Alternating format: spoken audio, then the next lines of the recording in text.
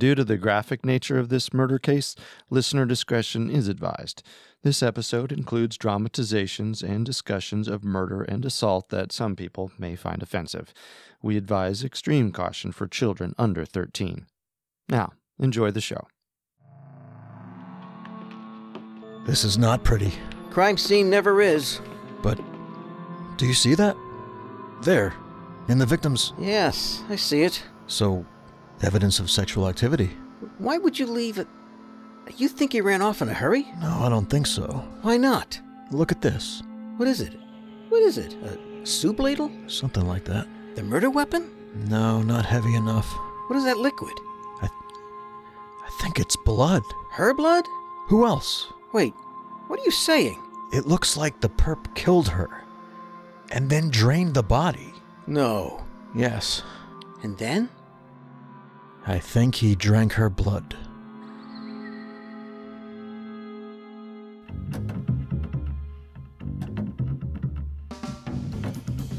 This is Unsolved Murders, True Crime Stories. You're listening to our investigation into the Atlas Vampire. If you want to hear our investigations into other cold cases, you can listen, subscribe, and write reviews on your favorite podcast directory. You can also listen through our website, parcast.com, spelled Parcast.com. I'm your host, Carter Roy. And I'm your host, Wenndy McKenzie. Well, like I mentioned, today we're investigating the sensational case of the Atlas Vampire. Wait, did you say vampire? That's right. He was called the Atlas Vampire, and he struck in Stockholm, Sweden in 1932. His victim was a Swedish prostitute. But who was the killer? Was it a client? Was it an acquaintance? Was it a vampire? No. We don't believe in vampires, do we? Well, how else to explain the bizarre circumstances of this death? I'm sure there's a logical way. And although the police investigated thoroughly, there was never an answer. Carter, there's always an answer. And the perpetrator was never brought to justice. That just means the killer got away with it. And thus it remains one of the great unsolved mysteries in the history of Sweden. I can't argue with that. So, let's start at the beginning. It's Stockholm in 1932. Wait, before you go any further, a little note. We realize that since this takes place in Stockholm, everybody would be speaking Swedish. To make sure we do not mitigate this case, our presentation will have no accents and be in English. So other than the language, we will try to remain true to the story. Okay, end of note. And back to Stockholm in 1932. It was then, as now, the capital of Sweden, And the most populous city of the Nordic countries. which consist of Denmark, Finland, Iceland, Norway, and Sweden. The city is spread across 14 islands on the coast in the southeast of Sweden, at the mouth of Lake Mälaren by the Stockholm Archipelago and the Baltic Sea. The area had been settled since the Stone Age, 6 millenniums before the birth of Christ, and was founded as a city in 1252. So, it's been a major metropolitan center in Europe for a long time. Stockholm holds the annual Nobel Prize ceremonies, which started in 1901. And it hosted the Summer Olympics in 1912. It is home to top-ranking universities, World-renowned museums. as well as the largest IKEA furniture store in the world. Oh, I want to go. In 1932, there was a resident in the Atlas section of Stockholm named Lilly Lindestrom. Hi, Lily. Hi, Millie. Just out running errands? Yeah, I had to pick up a few things at the store. Have a great day. You too. Lilly Lindestrom lived alone in a one-bedroom apartment. Home, sweet home. You mentioned the Atlas section of town? Yes, the area of Stockholm by the Sankt Eriksbron Bridge was a heavily industrial district until the turn of the century in 1900. The Atlas area, east of the bridge, was named after the industrial company Atlas, whose workshops used to occupy the area. Used to, so they were gone. Right. And the city planned out a new neighborhood in 1926. Which means that this was a new section of town in 1932, only 6 years later. Absolutely. The buildings went up fast and tall. Most are 5 or 6 floors. And the apartments? Well, the apartments, or flats as they were called, were small. 1 or 2 rooms with a kitchen, and dark. A fitting metaphor. A lot of things in Scandinavia are dark. Well, the builders in Atlas were private entrepreneurs. Well, that explains the small size of the flats. They were trying to get as much bang for their buck. But they did feature modern amenities, central heating, and bathrooms. I'm glad I don't live in a time where a bathroom is considered an amenity and not a necessity. This was where Lilly Lindestrom lived. She was 32 and single. And she was known in her apartment building as the call girl. Hello? Speaking. Because she was a call girl? Well, she was, but she was called the call girl because she was the only one in the building with a phone. No phones? How barbaric. I guess that was an even bigger amenity than a bathroom, but Lilly had one. Hey, she needed it for her business. Hello? This is Johan. What can I do for you? I'd like to make an appointment. What day? Friday night. Why don't we say 8 o'clock? I was wondering if we could... Not over the phone. Oh, right. But, I'll see you Friday at 8? Okay? yes, absolutely. So this was life for Lilly Lindestrom, entertaining clients at her apartment? Well, not her whole life. I'm sure she enjoyed all the pleasures that we enjoy. Eating, drinking, good company. She was friendly with her downstairs neighbor, Millie Jansen. But her job, her livelihood, she was a hooker. That's right. Was it legal? In a word, no. So this isn't like Amsterdam. No. Prostitution has been legal in the Netherlands since 1830. But not in Sweden. No. As you know, prostitution has been around since ancient times.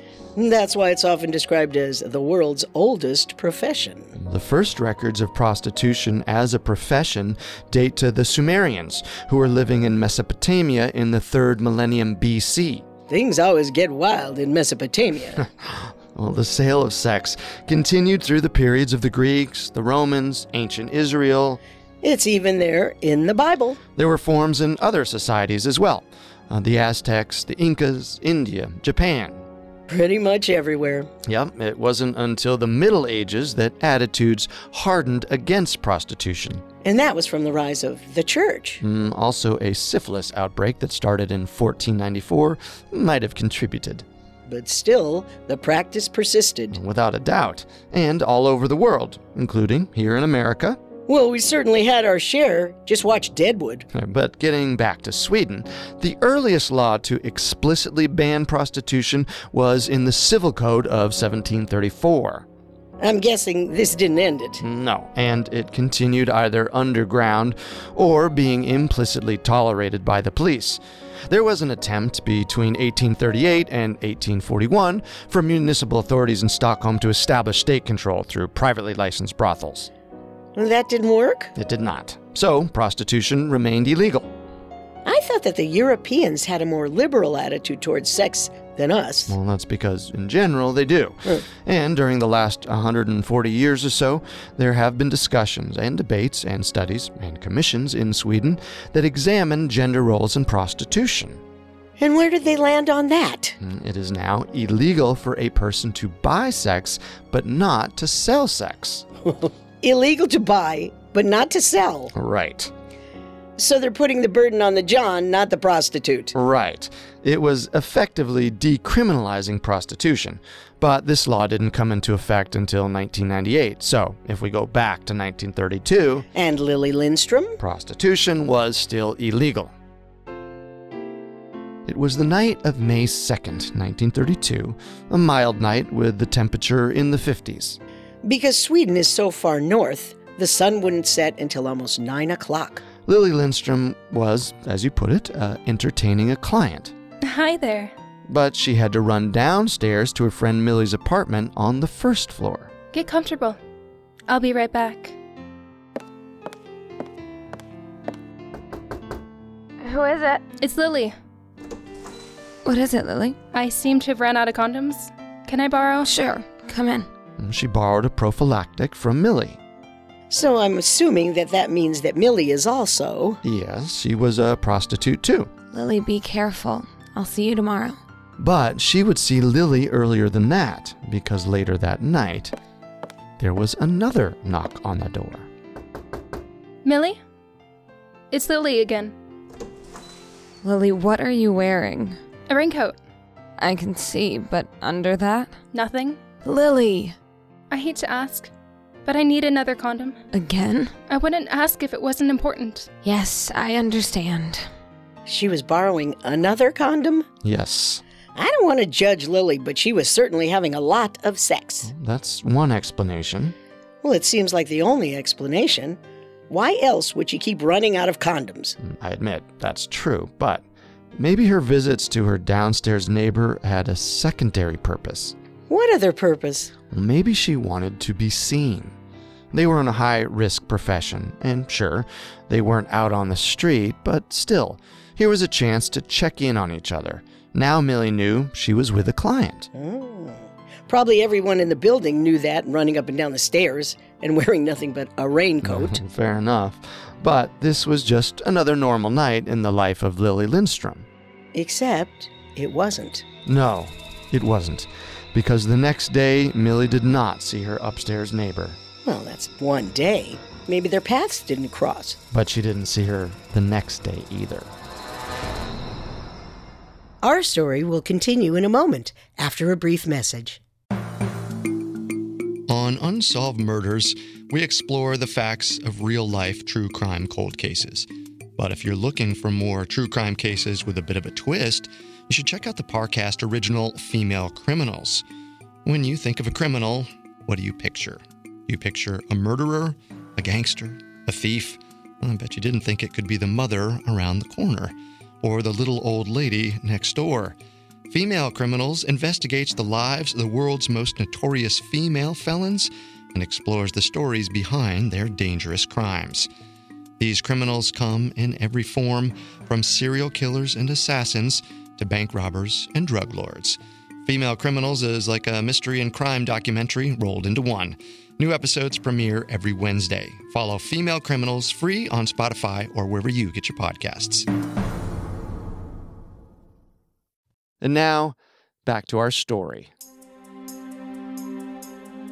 Millie became concerned about Lilly Lindestrom, And she rang her neighbor's flat. presumably from a public phone since she didn't have her own phone. There was no answer. And now Millie was very concerned. There was also no answer when she went to knock on the door. Lily? Lily! She put her ear to the door and couldn't hear a sound. Very, very concerned. At this point, Millie made the call she dreaded. Police, It's my neighbor. I think something's happened to her. where are you? St. Eric Plant 11. We'll be right there. On May 4th, 1932, the police showed up at the scene. Miss Lindstrom, open up. Let me guess. The chief investigator was a brooding loner who was upset about not only the victim, but the societal influences that had put her in harm's way. Let me guess, you've been reading your Swedish detective fiction again. How did you know? Well, that is a common motif in the literature. But back to Lilly Lindstrom. When the police didn't get any response, Open it up for us. they entered her apartment. There she is. Dead? Yes. They found Lily's body face down on the bed, and her clothes neatly folded on a chair next to the body. So she was naked. Yes, but that wasn't the most disturbing detail. Do you see that? Is that a... Yes. A condom. They found a used condom still in Lily's anus. Ugh, gross. What's the cause of death? Looks like blunt force trauma to the head. So, we're thinking one of her Johns comes in, has sex, does her in? It might be a little more complicated than that. There was also saliva on Lily's neck and body. So if this were the present day, they could run a DNA test on the saliva and the contents of the condom and match it to one of Lily's clients. That's right. If there was a CSI Stockholm, the case would have been solved in an hour, with time for commercial breaks. But unfortunately, it was 1932. So we bring in the Johns, sweat them, and see if they crack? There's something else I have to show you. But the most disturbing detail was still to come. Look at this. What is it? A soup ladle? Something like that. Maybe a gravy ladle. The murder weapon? No, not heavy enough. What is that liquid? I think it's blood. Her blood? Who else? Wait, what are you saying? It looks like the perp killed her. And then drained the body. No. Yes. And then? I think he drank her blood. With a revelation that the murderer of Lilly Lindestrom had drained the blood from her body and possibly drank it. Whoa, hold on. How are we jumping to the conclusion that he possibly drank it? That was a theory of the police. But there's no actual evidence of anyone drinking blood. Well, sure, there was no eyewitness, but there was blood on the gravy ladle. Well, that could have been just from draining the blood of her body. Okay, but isn't that a bizarre enough ritual in and of itself? Draining the blood from a victim's body? Agreed. And that opens up a line of inquiry, profiling the killer. Was this premeditated murder or a crime of passion? I could see it going either way. Lilly was killed by a blow to the head. That could have been planned or spontaneous. But then the perpetrator stayed in the room long enough to drain the blood. That suggests planning, or at a minimum, some sort of strange fantasy that the killer was now playing out. Now, this wasn't a serial killer, at least that we know about, because there was only one victim. But serial killers can be broken down into two groups, organized or disorganized. There's certainly evidence of organization. The victim appears to be carefully selected. The clothes were neatly folded. He had time to do the blood draining. He got away clean, taking the murder weapon with him. But there's also disorganization. The organized killer doesn't leave behind evidence, and this killer did. The body, the used condom, the ladle. Well, this could be one of those rare cases where the killer is a mixed offender. Where there is evidence of planning, but maybe the killer was overcome by a frenzy or a compulsion. Did he plan to kill Lilly before he got to the flat? Or was it a sexual compulsion that got carried away? Then, did he plan to drain the blood and possibly drink it, or was that another fetish that he acted on? Our first thought is that he knew he had enough time to get away with the blood draining. But there's also a chance that he just acted, and part of the thrill was that he could be discovered at any moment. We also have to consider the possibility that this was his first kill, and he was developing his method. Which brings us to the question of MO versus signature. The MO, or modus operandi, describes the tools or strategies that a criminal uses to commit a crime. How he does the deed and tries to get away with it. Arranging a rendezvous with a prostitute at night, possibly establishing an alibi, maybe bringing the murder weapon and carrying it away. The MO can change over time as the killer refines his method. While the signature is an act that has nothing to do with committing the crime and getting away with it, and it will not change. In this case, there are a couple of possible signatures: the posing of the body and the post-mortem mutilation. Which brings us to the condom. Why did he leave it behind? Maybe to show dominance? The body was face down and he was in charge. Or maybe he considered it dirty, and now it belonged to this dirty victim. Well, there is also a chance that he had killed the victim in the sex act and completed it after she was dead. Well, that's definitely a troubling thought. Well, the whole case is troubling. And then there's the draining of the blood. Was this the killer's signature? Would there be another prostitute showing up with the blood drained from her body? The investigators were certainly concerned about the killer striking again. And the public as well. The perp was now being called the Atlas Vampire. Atlas because that was the section of town, and vampire because the media loves a good sensational story. Lots of people love a good sensational story, which brings us to this. Anytime there is the murder of a prostitute, there is one case that immediately comes to mind.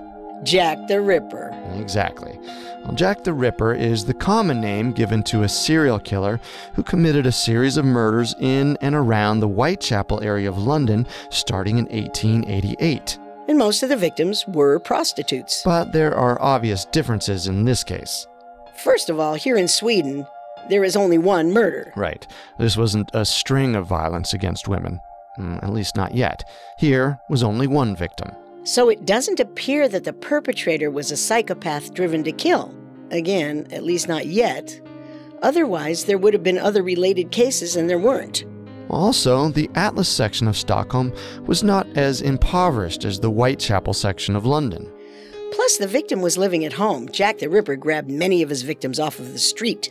But the killer in Sweden might have targeted a prostitute for a similar reason as Jack the Ripper.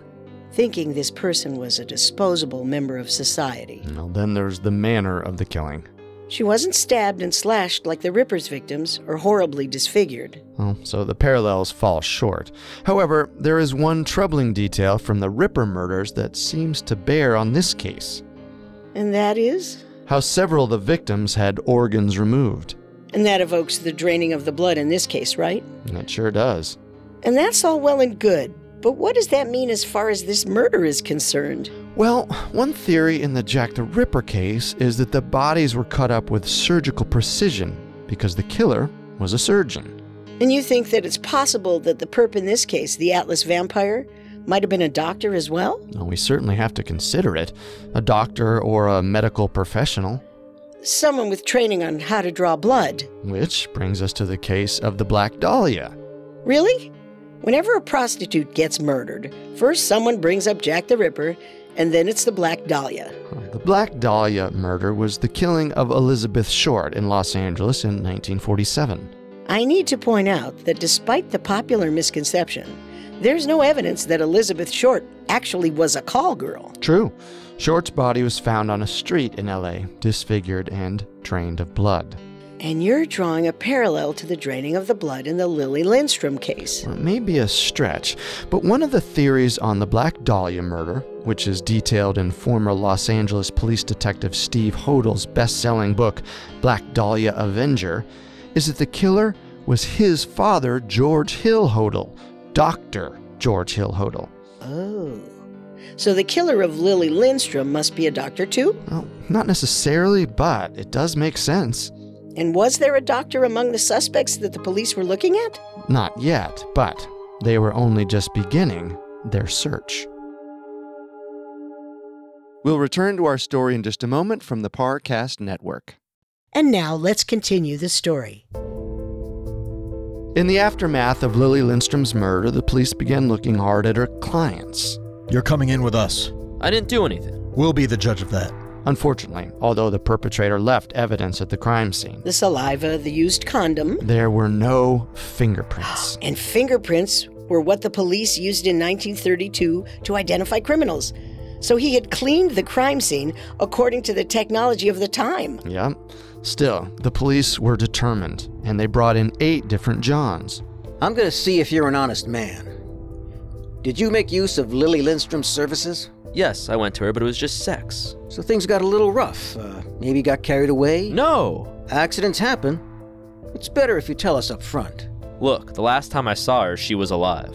Can you prove it? I had nothing to do with her murder. So, do you have an alibi for May 2nd? I was out of town on holiday. Well, we'll be checking that out. And unfortunately, They struck out, that's right, all were ruled out. which means the investigation was at a standstill. And as a result, the desperate investigators would soon be entertaining a bizarre new theory.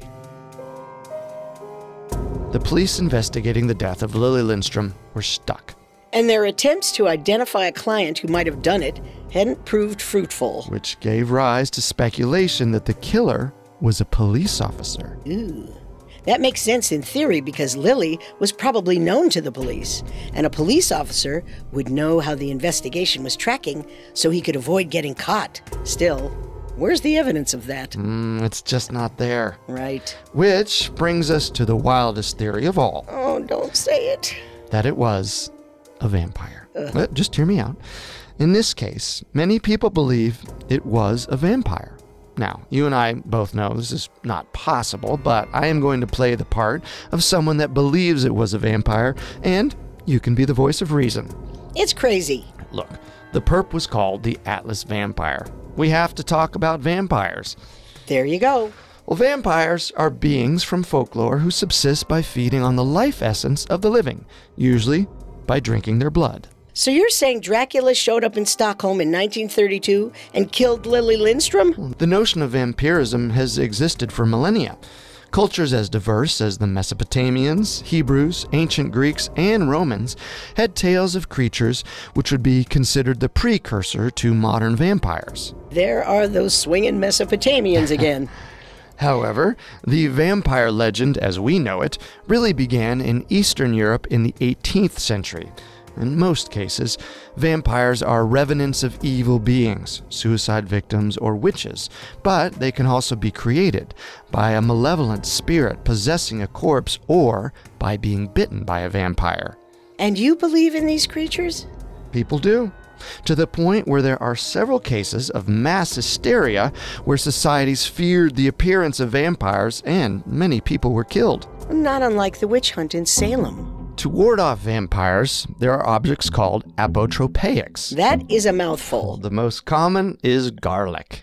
Or a cross, or holy water. Right. Well, another way to ward off a vampire was to have a mirror on the front door, pointing out. Because the vampire wouldn't have a reflection. Why is that? The mirror was believed to reflect both the body and the soul. And because the vampire had no soul, he had no reflection. And they burn in the sunlight. Yes, vampires are creatures of the night, but the notion that they actually burn in sunlight varies from tale to tale. Well, the modern template of the vampire comes from Bram Stoker's Dracula. Well, this 1897 Gothic novel featured a vampire called Count Dracula, who attempts to move from Transylvania to England while battling a small group of men and women led by Professor Abraham Van Helsing. Well, there's no question that vampires have captured the public's imagination. Depictions of the undead have remained a fixture in our popular culture. From the campy vampire of old horror movies, I want to drink your blood, blah, to the brooding vampires of Twilight. Edward, I love you. From Count Von Count on Sesame Street. 1, 2, 3, 4.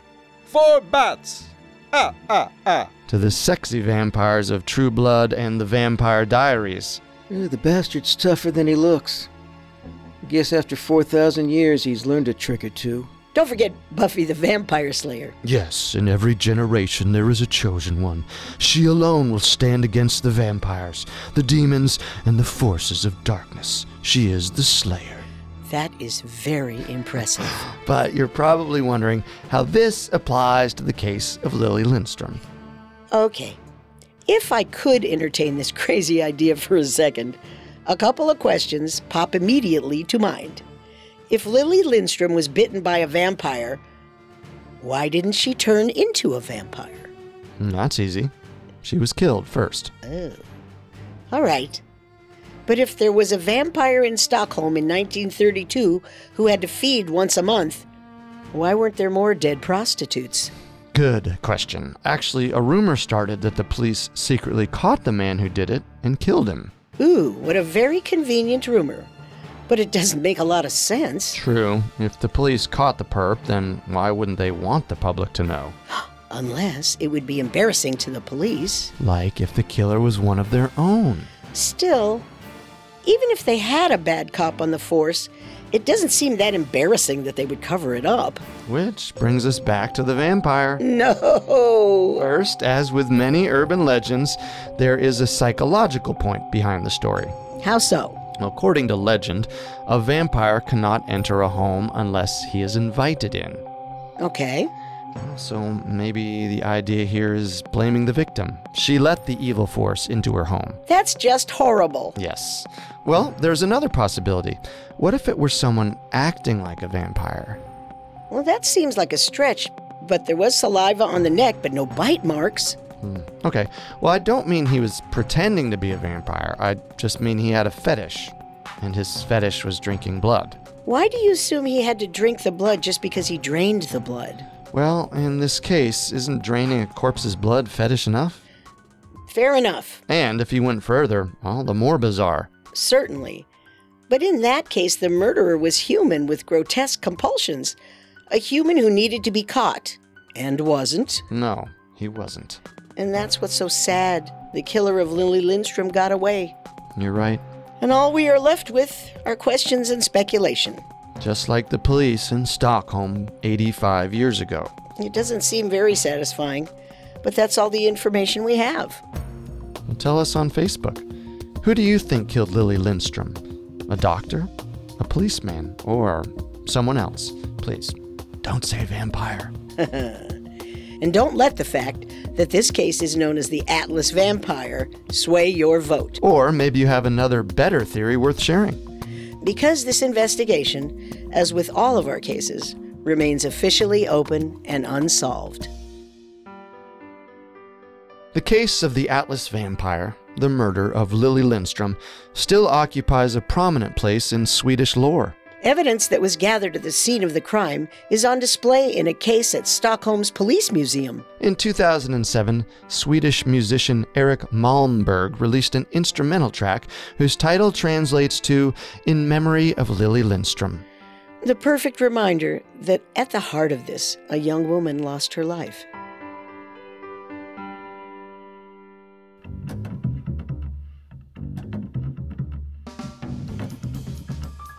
Don't forget to subscribe to Unsolved Murders on iTunes, Google Play, SoundCloud, Stitcher, or any other podcast directory. If you like what you hear, leave a 5-star review or tell us what you think on Facebook or Twitter at Parcast Network. A new episode comes out every Tuesday, and next Tuesday we'll begin our investigation into the Villisca axe murders. Thanks for listening. And we'll see you next time. If we live until next time. Unsolved Murders True Crime Stories was created by Max Cutler, is a production of Cutler Media, and is part of the Parcast Network. It's produced by Ron and Max Cutler, sound designed by Ron Shapiro, with production assistance by Joel Stein and Maggie Admire, and was written by Stephen DeLello. Unsolved Murders True Crime Stories stars Carter Roy and Wenndy McKenzie. The amazing cast of voice actors includes, in alphabetical order, Mike Capozzi, Kimberly Holland, Steve Pinto, and Brooklyn Sarver.